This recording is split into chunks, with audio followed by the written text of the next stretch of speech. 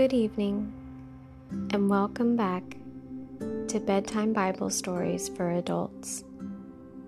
I hope this podcast has helped you find rest. An easy, free way to support this podcast is by simply rating, following, or sharing it with others. If you have felt extra blessed and would like to make a $1 donation, you can do so by clicking the PayPal link in any of the episodes. I want to thank Kiet for their support of this podcast. Thank you so much. It took me a while to decide which story to do next, but I ultimately decided on Moses. It is another epic story that will take several parts to cover it all. So whether you had a good day, a rough day, or just a tiring one, now is the time to obey God's command, to not worry, to not be anxious, and to fully trust in Him. He is working everything out for our good. Even when we feel out of control, He has everything under control. No matter what tomorrow brings, He is already there. He is for us and not against us.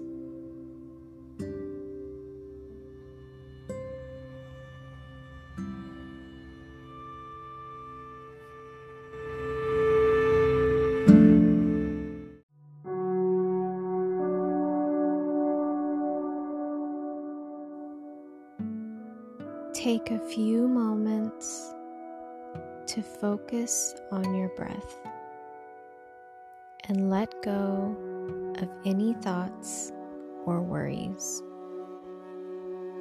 Take a deep breath in, and as you exhale, allow your body to release any tension it may be holding on to.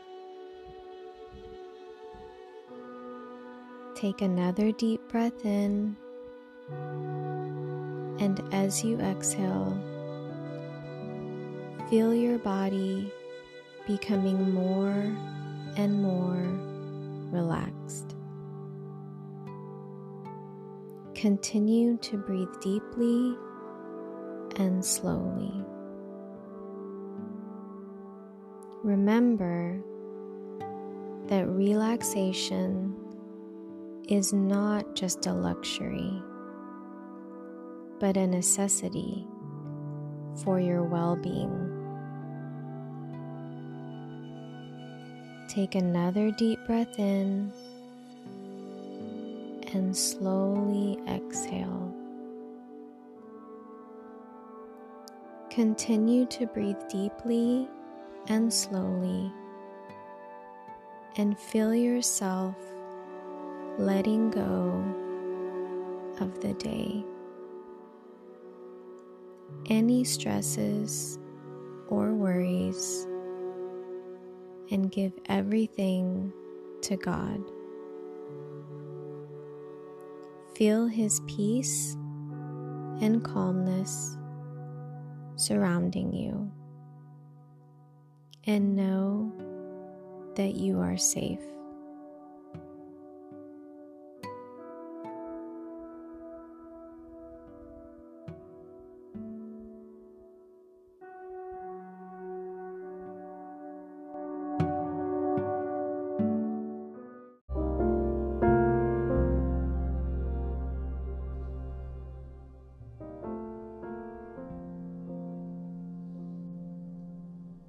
In time, Joseph and all of his brothers died, ending that entire generation. But their descendants, the Israelites, had many children and grandchildren. In fact, They multiplied so greatly that they became extremely powerful and filled the land. Eventually, a new king came to power in Egypt, who knew nothing about Joseph or what he had done. He said to his people, "Look, the people of Israel now outnumber us and are stronger than we are. We must make a plan to keep them from growing even more. If we don't, and if war breaks out, they will join our enemies and fight against us. Then they will escape from the country."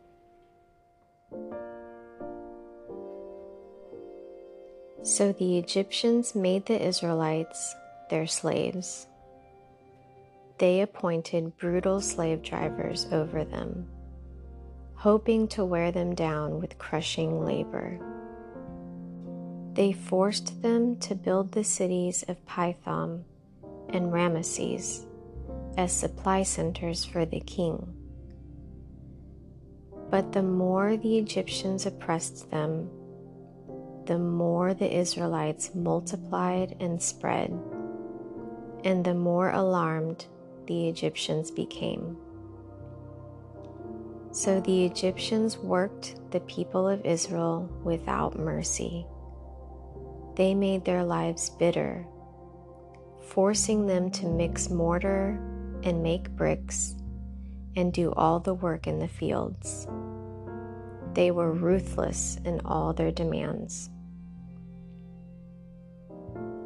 Then Pharaoh, the king of Egypt, gave this order to the Hebrew midwives, Shiphrah and Puah: "When you help the Hebrew women as they give birth, watch as they deliver. If the baby is a boy, kill him. If it is a girl, let her live." But because the midwives feared God, they refused to obey the king's orders. They allowed the boys to live too. So the king of Egypt called for the midwives. "Why have you done this?" he demanded. "Why have you allowed the boys to live?"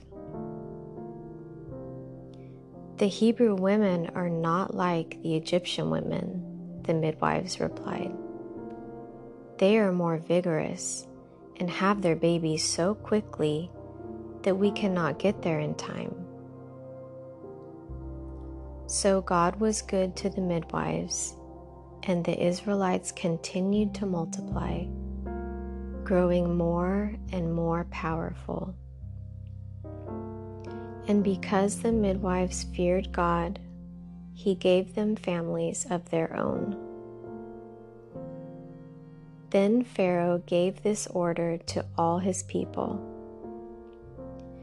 "Throw every newborn Hebrew boy into the Nile River, but you may let the girls live."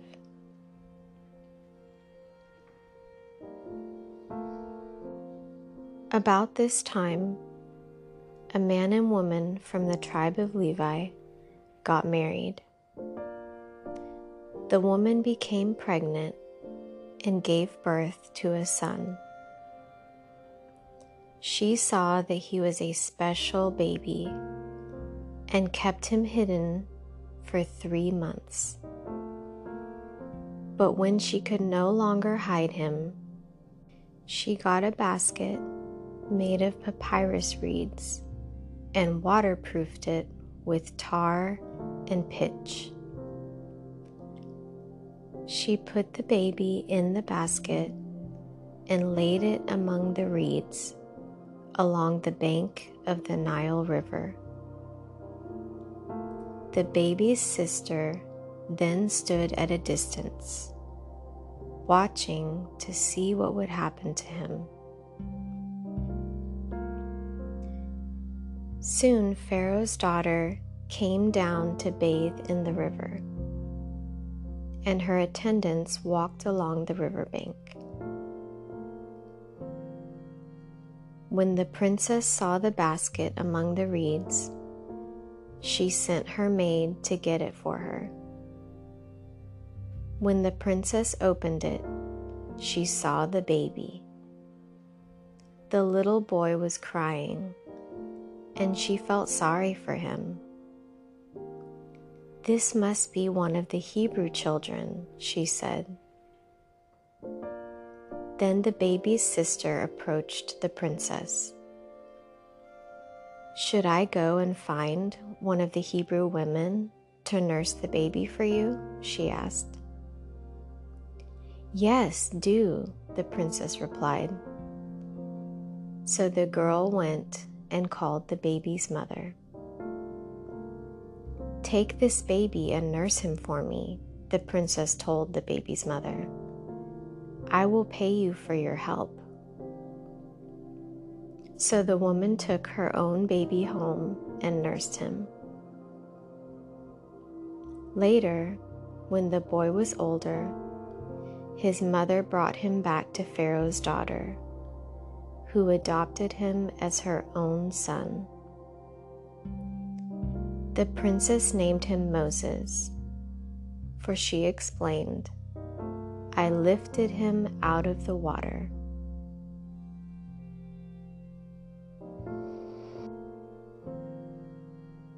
Many years later, when Moses had grown up, he went out to visit his own people, the Hebrews, and he saw how hard they were forced to work. During his visit, he saw an Egyptian beating one of his fellow Hebrews. After looking in all directions to make sure no one was watching, Moses killed the Egyptian and hid the body in the sand. The next day, when Moses went out to visit his people again, he saw two Hebrew men fighting. "Why are you beating up your friend?" Moses said to the one who had started the fight. The man replied, "Who appointed you to be our prince and judge? Are you going to kill me as you killed that Egyptian yesterday?" Then Moses was afraid, thinking, "Everyone knows what I did." And sure enough, Pharaoh heard what had happened, and he tried to kill Moses. But Moses fled from Pharaoh and went to live in the land of Midian. When Moses arrived in Midian, he sat down beside a well. Now the priest of Midian had 7 daughters, who came as usual to draw water and fill the water troughs for their father's flocks. But some other shepherds came and chased them away.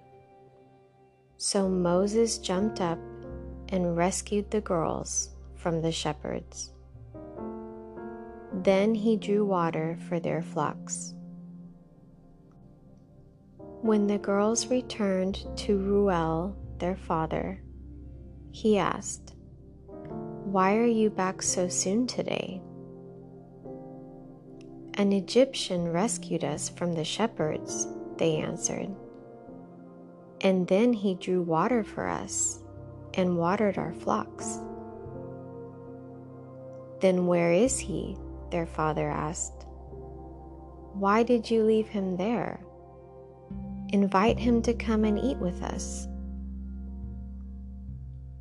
Moses accepted the invitation, and he settled there with him. In time, Reuel gave Moses his daughter Zipporah to be his wife.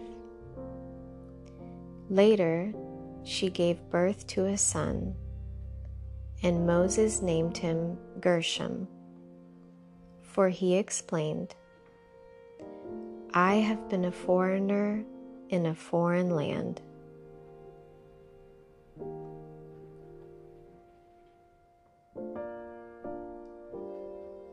Years passed, and the king of Egypt died. But the Israelites continued to groan under their burden of slavery.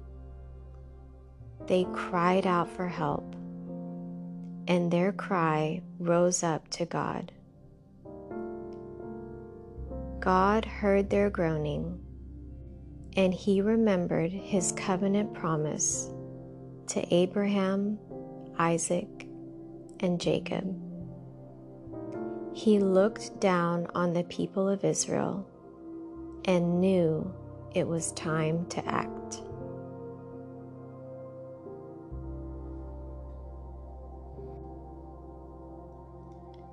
One day, Moses was tending the flock of his father-in-law Jethro, the priest of Midian. He led the flock far into the wilderness and came to Sinai, the mountain of God. There, the angel of the Lord appeared to him in a blazing fire from the middle of a bush. Moses stared in amazement. Though the bush was engulfed in flames, it didn't burn up. "This is amazing," Moses said to himself. "Why isn't that bush burning up? I must go see it."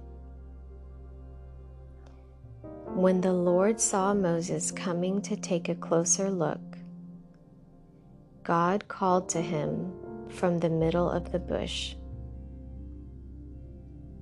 "Moses, Moses." "Here I am," Moses replied. "Do not come any closer," the Lord warned. "Take off your sandals, for you are standing on holy ground. I am the God of your father, the God of Abraham, the God of Isaac, and the God of Jacob." When Moses heard this, he covered his face because he was afraid to look at God. Then the Lord told him, "I have certainly seen the oppression of my people in Egypt. I have heard their cries of distress because of their harsh slave drivers. Yes, I am aware of their suffering. So I have come down to rescue them from the power of the Egyptians and lead them out of Egypt into their own fertile and spacious land. It is a land flowing with milk and honey, the land where the Canaanites, Hittites, Amorites, Perizzites, Hivites, and Jebusites now live. Look, the cry of the people of Israel has reached me, and I have seen how harshly the Egyptians abuse them. Now go, for I am sending you to Pharaoh. You must lead my people Israel out of Egypt." But Moses protested to God, "Who am I to appear before Pharaoh? Who am I to lead the people of Israel out of Egypt?" God answered,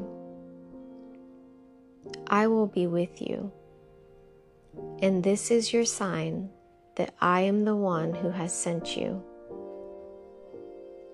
When you have brought the people out of Egypt, you will worship God at this very mountain." But Moses protested, "If I go to the people of Israel and tell them, 'The God of your ancestors has sent me to you,' they will ask me, 'What is his name?' Then what should I tell them?" God replied to Moses, "I am who I am. Say this to the people of Israel: 'I am has sent me to you.'" God also said to Moses, "Say this to the people of Israel: 'Yahweh, the God of your ancestors, the God of Abraham, the God of Isaac, and the God of Jacob, has sent me to you. This is my eternal name, my name to remember for all generations. Now go and call together all the elders of Israel. Tell them,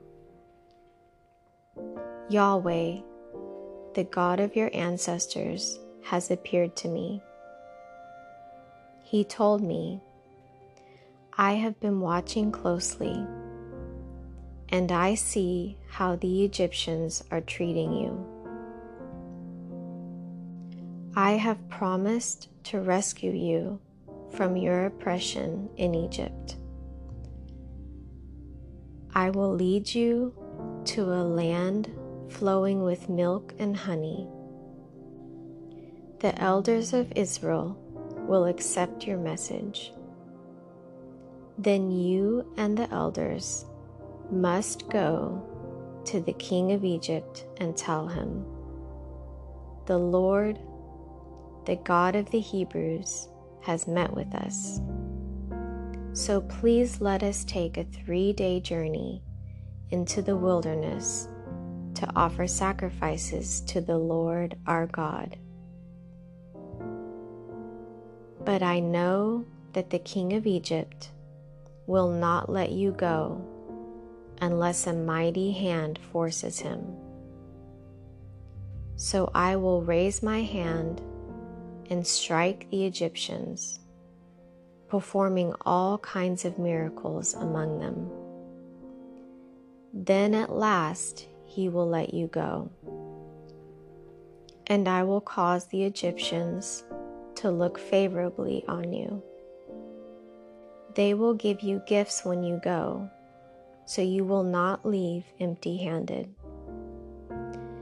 Every Israelite woman will ask for articles of silver and gold and fine clothing from her Egyptian neighbors and from the foreign women in their houses.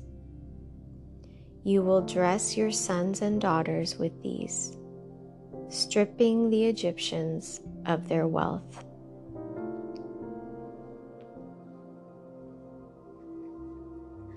But Moses protested again.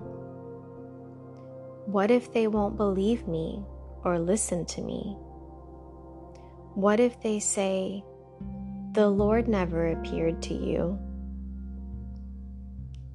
Then the Lord asked him, what is that in your hand? A shepherd's staff, Moses replied. Throw it down on the ground, the Lord told him. So Moses threw down the staff, and it turned into a snake. Moses jumped back. Then the Lord told him, reach out and grab its tail. So Moses reached out and grabbed it, and it turned back into a shepherd's staff in his hand. Perform this sign, the Lord told him, Then they will believe that the Lord, the God of their ancestors, really has appeared to you. Then the Lord said to Moses, "Now put your hand inside your cloak."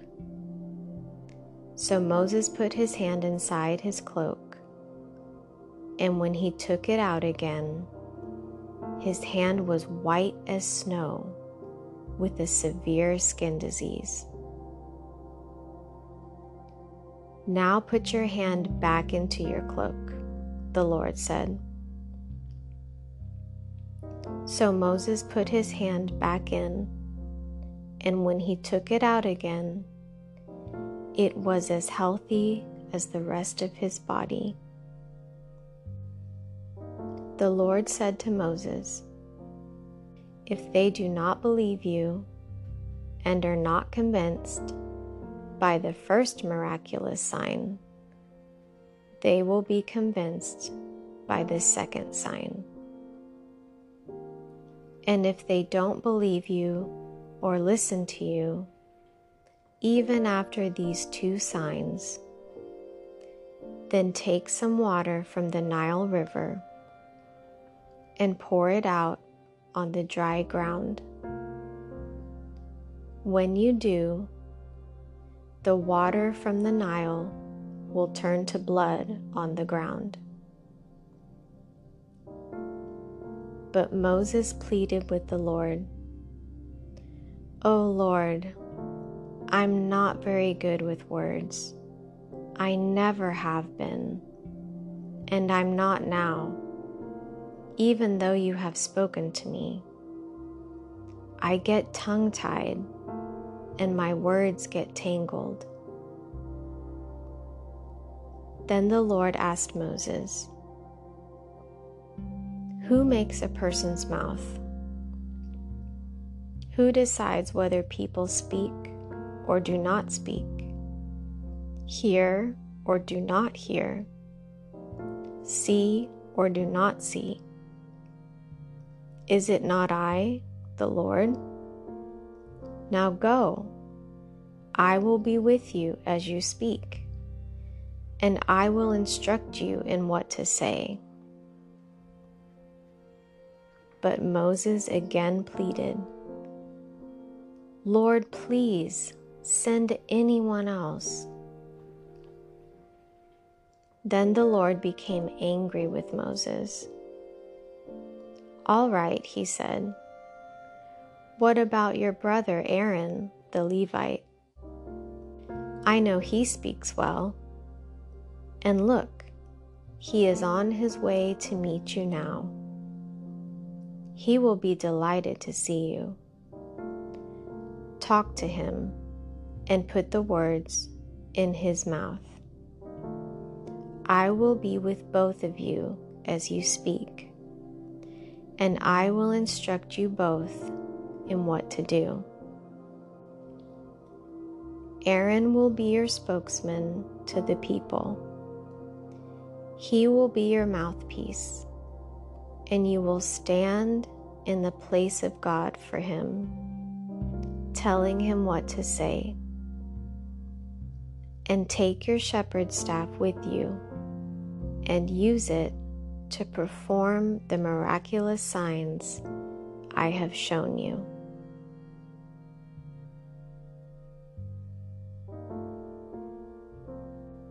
So Moses went back home to Jethro, his father-in-law. "Please let me return to my relatives in Egypt," Moses said. "I don't even know if they are still alive." "Go in peace," Jethro replied. Before Moses left Midian, the Lord said to him, "Return to Egypt, for all those who wanted to kill you have died." So Moses took his wife and sons, put them on a donkey, and headed back to the land of Egypt. In his hand he carried the staff of God.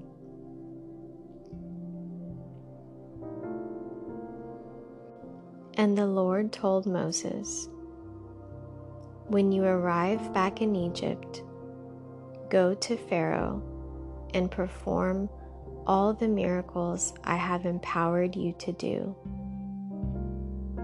But I will harden his heart, so he will refuse to let the people go. Then you will tell him, 'This is what the Lord says: Israel is my firstborn son. I commanded you, let my son go so he can worship me. But since you have refused, I will now kill your firstborn son.'"